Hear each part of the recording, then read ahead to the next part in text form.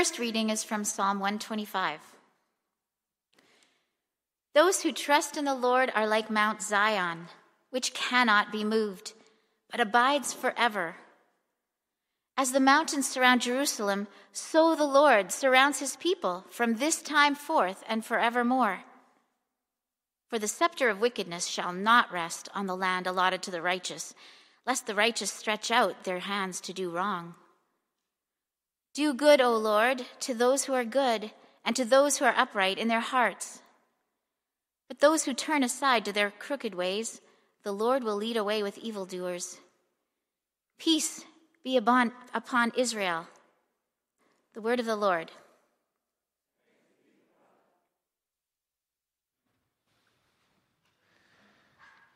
Let us stand for the reading of the gospel. The Lord be with you. The Holy Gospel of our Lord Jesus Christ according to Matthew.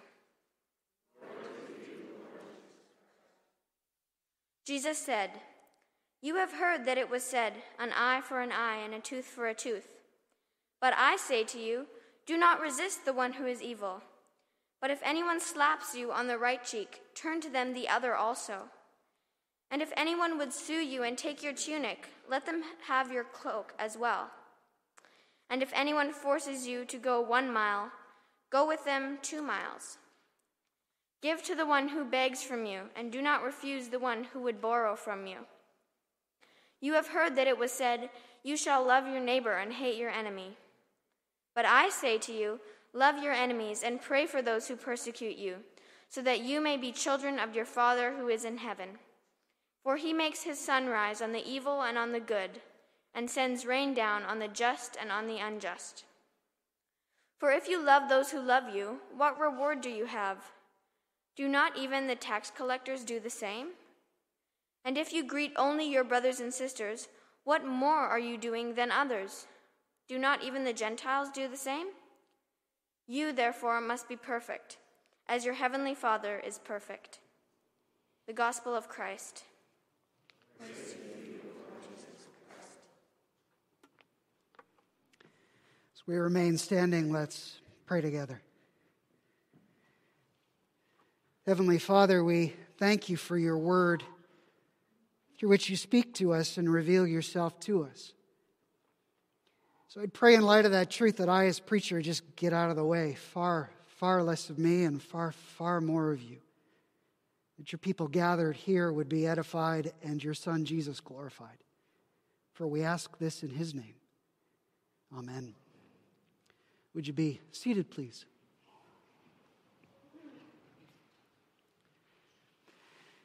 Three times a year, pilgrims ascended to celebrate the feast, singing, discussing, reflecting as they went on the Psalms of Ascent, an ancient process of formation, as they learned what it is to live God's way in God's world.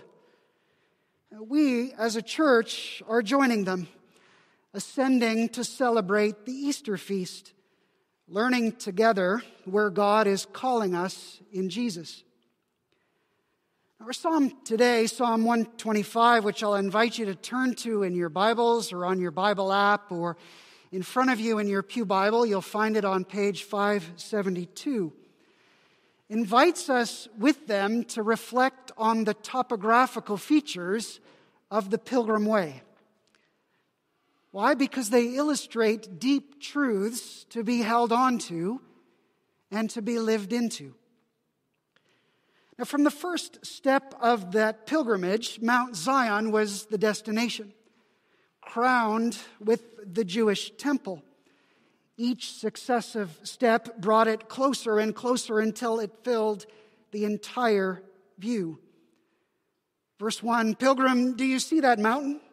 Mount Zion? Those who trust in the Lord are like that mountain." They are? In what way? Well, they're immovable. When the storm clouds gather, the winds howl, the rains pummel, the armies march over her, Mount Zion, she remains immovable. Those who trust in the Lord are similarly immovable. To be immovable. The past few years, with every hint of a new variant, with every successive shutting down and reopening, our sense of freedom and security has risen and fallen.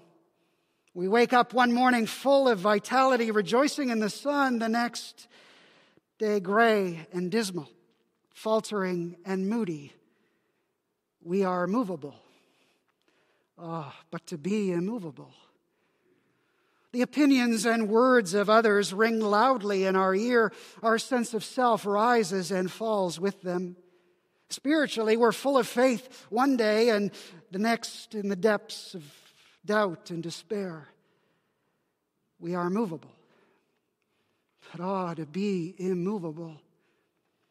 We find ourselves in a crucible of circumstances, be it illness, death, broken relationship, crushed dreams, financial hardship. And our character, our convictions are challenged. It's much easier to protect ourselves by becoming bitter, hard, unforgiving, closed, than to remain soft, open, loving, forgiving. We are movable. But to be immovable.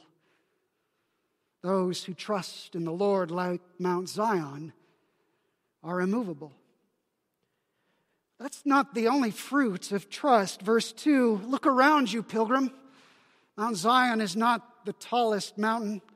Look east to the Mount of Olives. Look north to Mount Scopus. Look west. Look south. You are surrounded by a saucer of hills. All around you are ramparts, barriers to invasion. And as these hills surround you, so the Lord surrounds his people with his grace, his love, his providence, his peace, his strength. Oh, good. So if I trust in God, nothing bad will ever happen to me. I'm protected from the changes and the chances of life. There's smooth sailing from here on out, right? But wait. The invitation to deep trust, to receive the fruits that it brings, is spoken into a very specific situation.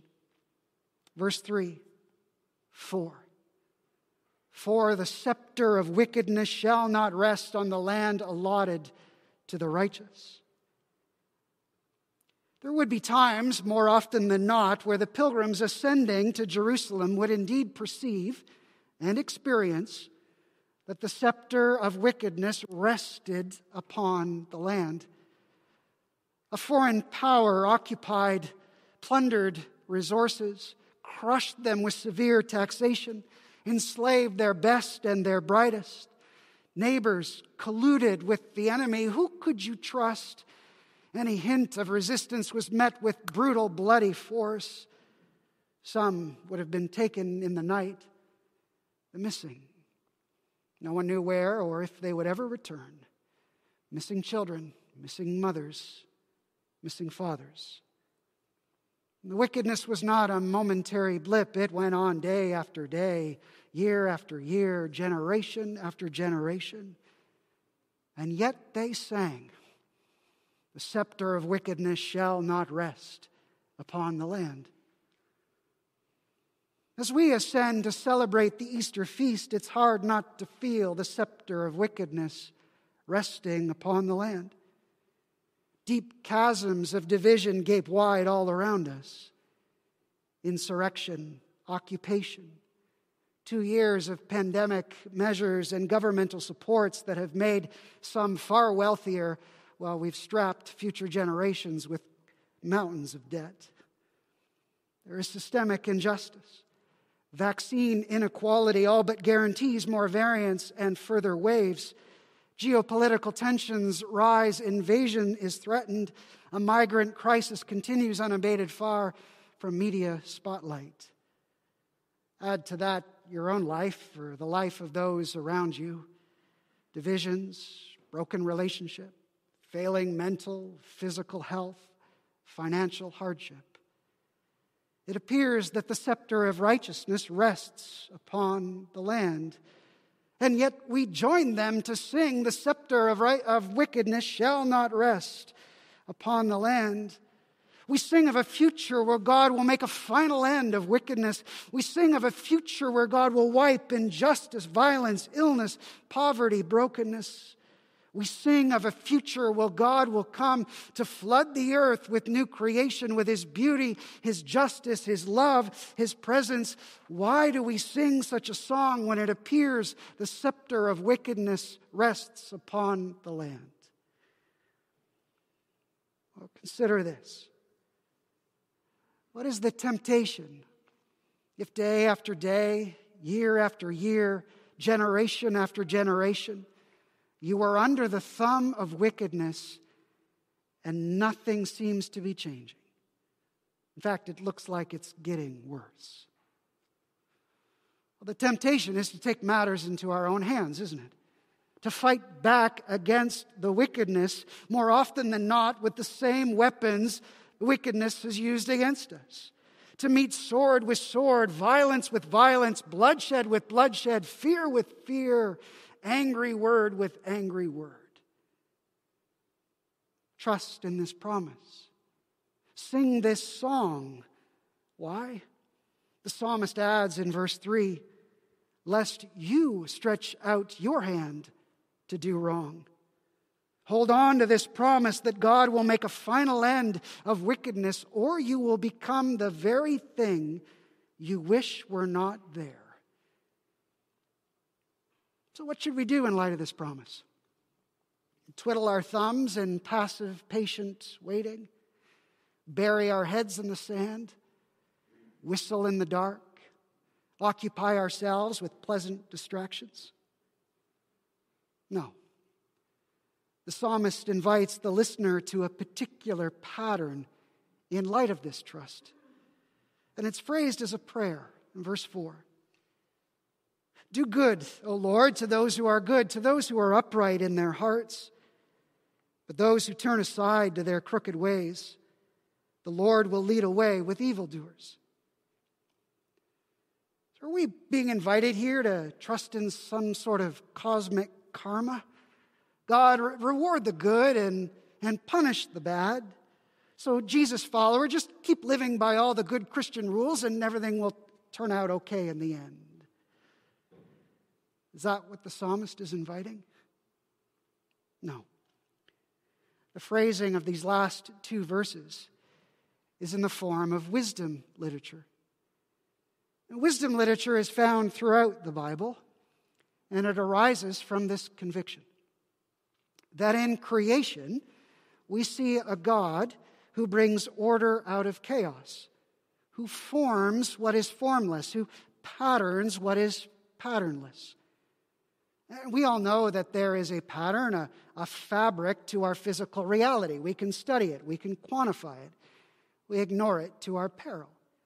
If an engineer builds a bridge out of step with the pattern of physical reality, that bridge is going to fail. And wisdom literature says that just as God has knit a fabric, a pattern into our physical reality, He's knit a pattern, a fabric into every aspect of life. There's a pattern to relationships, a pattern to raising children, a pattern to your spiritual life, a pattern to managing your money. And living in step with that pattern leads to the most success possible in that area of life. Let me give an example to illustrate. Proverbs 22:6 says this: train up a child in the way that they should go, and when they're old, they won't depart from it. Now, that's an absolute statement, right?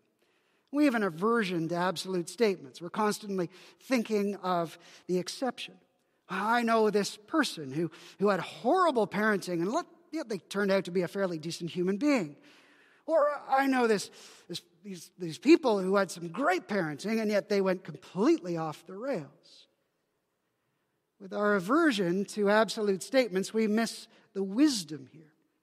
That there's a fabric that God has knit into parenting. That children need instruction, discipline, teaching, in order to be set up well for life. We ignore that fabric to our peril.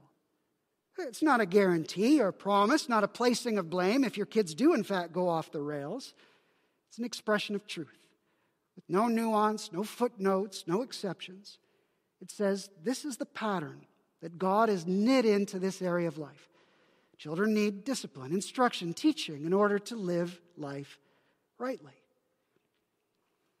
Now, this is what I believe the psalmist is affirming here.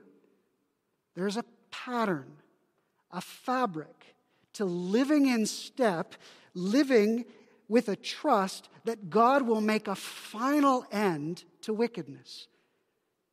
And what is that fabric? What is that pattern? Well, perhaps the clearest expression of that pattern is found in Matthew 5, which was our gospel reading. And Jesus names in it how we often respond when we've been wronged. Right? Eye for an eye, tooth for a tooth, violence with violence, angry word with angry word. Instead, Jesus says, here's the fabric.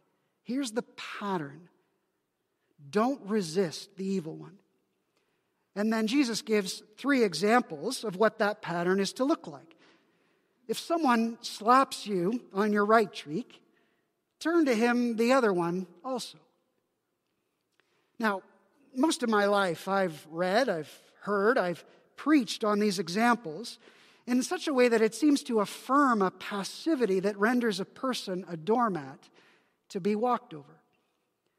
But recently I read Walter Wink's book entitled Powers That Be, and he has a chapter in that book on these examples, and he sees each one, and I think rightly, as an example of nonviolent resistance that turns the table on the entire interaction. You see, to strike someone on the right cheek was to strike them with the back of a hand. It was a strike that was given from a superior to an inferior, from a master to a servant, from an occupier to the occupied. To turn the other cheek invited a strike with a closed fist. And in that culture, only equals could fight with closed fists. So to turn the other cheek was to say, you may have treated me in that moment as less than, but I'm your equal, like you, made in the image of God. Turns the tables, the entire interaction. Jesus gives a second example. If someone takes your tunic, give to them your cloak as well. This is a picture of someone who has a debt that they just can't pay. And their wealthy creditor wants to get that money back. And so sues for the only thing that they would have to their name, and that was their robe, their outer garment. And Jesus says, if this happens to you, give them your cloak as well. Meaning, give them your underwear. Now, picture it for a moment, right? You've got a wealthy creditor left holding not only your outer robe, but also your underwear as you walk out of court as naked as the day you were born. Right? And in an honor and a shame culture, nakedness is shame. And shame rests on the person who exposed the nakedness of another. Both the creditor and the society that supports such a justice system is exposed, brought to shame. It's an act of nonviolent resistance where the tables are turned. Jesus gives a third example. If someone forces you to go 1 mile, go with them 2. At that time, Roman law dictated that a soldier could force a civilian to carry their gear for 1 mile. It was written right into the military code. But you couldn't ask them to carry it any further. And the Romans were merciless against infractions to their rules. Any soldier who had a civilian carry their gear for more than 1 mile could face demotion, a flogging, a constricting of their rations. So can you picture it? All right, they get to that mile marker. The soldier turns to the civilian expecting their gear back, and the civilian keeps walking. What's going on here? It's shock, right? Usually civilians run when they see me. Why is this kindness? What's going on? Where's my commanding officer? What if they see this? Can you picture it? The soldier arguing with the civilian, pleading, give me my stuff back. It's an act of nonviolent resistance that turns the tables on the interaction. With each successive example, you can almost see the faces around Jesus erupt in smiles. The laughter begin to spread through the crowd as they picture how such acts would undermine the scepter of wickedness.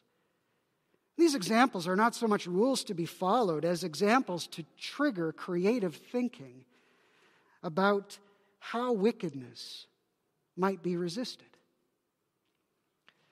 In his book, Wink tells the story that comes from South Africa right before the fall of apartheid. The Afrikaners were wanting to bulldoze this poor area of town, and they brought the bulldozers in with a line of police, and they gave the people, mostly mothers, 5 minutes to collect their things before they would flatten it. And perhaps aware of the residual puritanical sensibilities of the Afrikaners, the women stripped down and stood before the bulldozers naked. The police turned tail and ran. 7 years later, when Wink was writing the book, that area of town still remained. This is the pattern, the fabric, that trust in the promise that God will make a final end of wickedness fosters. But perhaps the fabric that has the most impact on wickedness is what Jesus says next. You've heard that it was said, love your neighbor, hate your enemy. No, I tell you, love your enemy. Pray for those who persecute you. On a Sunday morning in June of 1991, Michael Weiser and his wife Julie were unpacking boxes in their new home. They just moved to Lincoln, Nebraska.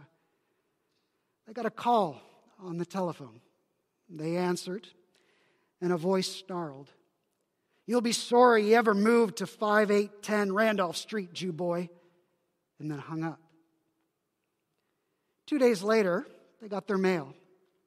Inside was a manila envelope containing notes and pictures. One note said, "The KKK is watching you, scum." There were pictures, caricatures of Jews and blacks, pictures of dead bodies of Jews and blacks. Another note said, "The hollow hoax was nothing compared to what's going to happen to you." They called the police, who laid responsibility at the feet of Larry Trapp, who was the state leader of the KKK, whose organization commonly terrorized non-white families.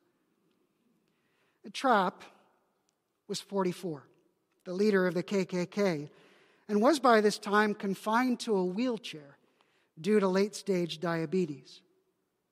His apartment was full of Nazi paraphernalia. Assault weapons were always close at the ready. He'd prepared a bunker at the back that he'd built for the coming race wars, as he said. In the face of the KKK threats, Weiser called courageously the KKK hotline and left a personal message for Larry. "Larry," he said, "do you know that the very first laws that Hitler's Nazis passed were against people like you? People with physical deformities? Well, why do you love the Nazis so much?" He called over and over again to the hotline with those types of messages. One day, Trapp picked up the phone. "What the F do you want?" he shouted. "I just want to talk to you," Weiser said. "You black?" Trapp demanded. "Jewish," he responded. "What do you want? Stop harassing me. What do you want?" And in that moment, Weiser remembered something his wife had suggested. "Well," he said, "I was thinking you might need a hand with something. I understand that you're confined to a wheelchair. Maybe you'd like some help with your groceries. I'd be happy to help you with that." Trapp was stunned. He hesitated. He cleared his throat. He said, "No, that's okay. Nice of you, but I got that covered. Please don't call me again." Weiser continued to call. Some interactions were acrimonious. Some had suggestions that Trapp was rethinking his perspective. That sparked the Weisers to pray. One night it was Trapp who called Weiser. "I want to get out," Trapp said, "but I don't know how." They offered to go over to his home and break bread with him. He hesitated, but then agreed. When they got to his apartment, he began to weep and began to tear off his swastika rings. And soon all three were weeping, then laughing, then hugging. Trapp resigned from all racist organizations. He wrote letters of apology to many that he'd threatened and abused. Then 3 months later, he was given notice from his doctor that he had less than a year to live. The Weisers invited him into their home. And when he became too ill to care for himself, Julie, who was a nurse, left her job to care for him. There is a fabric, a pattern to resisting evil, to trusting in the promise that God will make a final end to wickedness. And at its heart is love.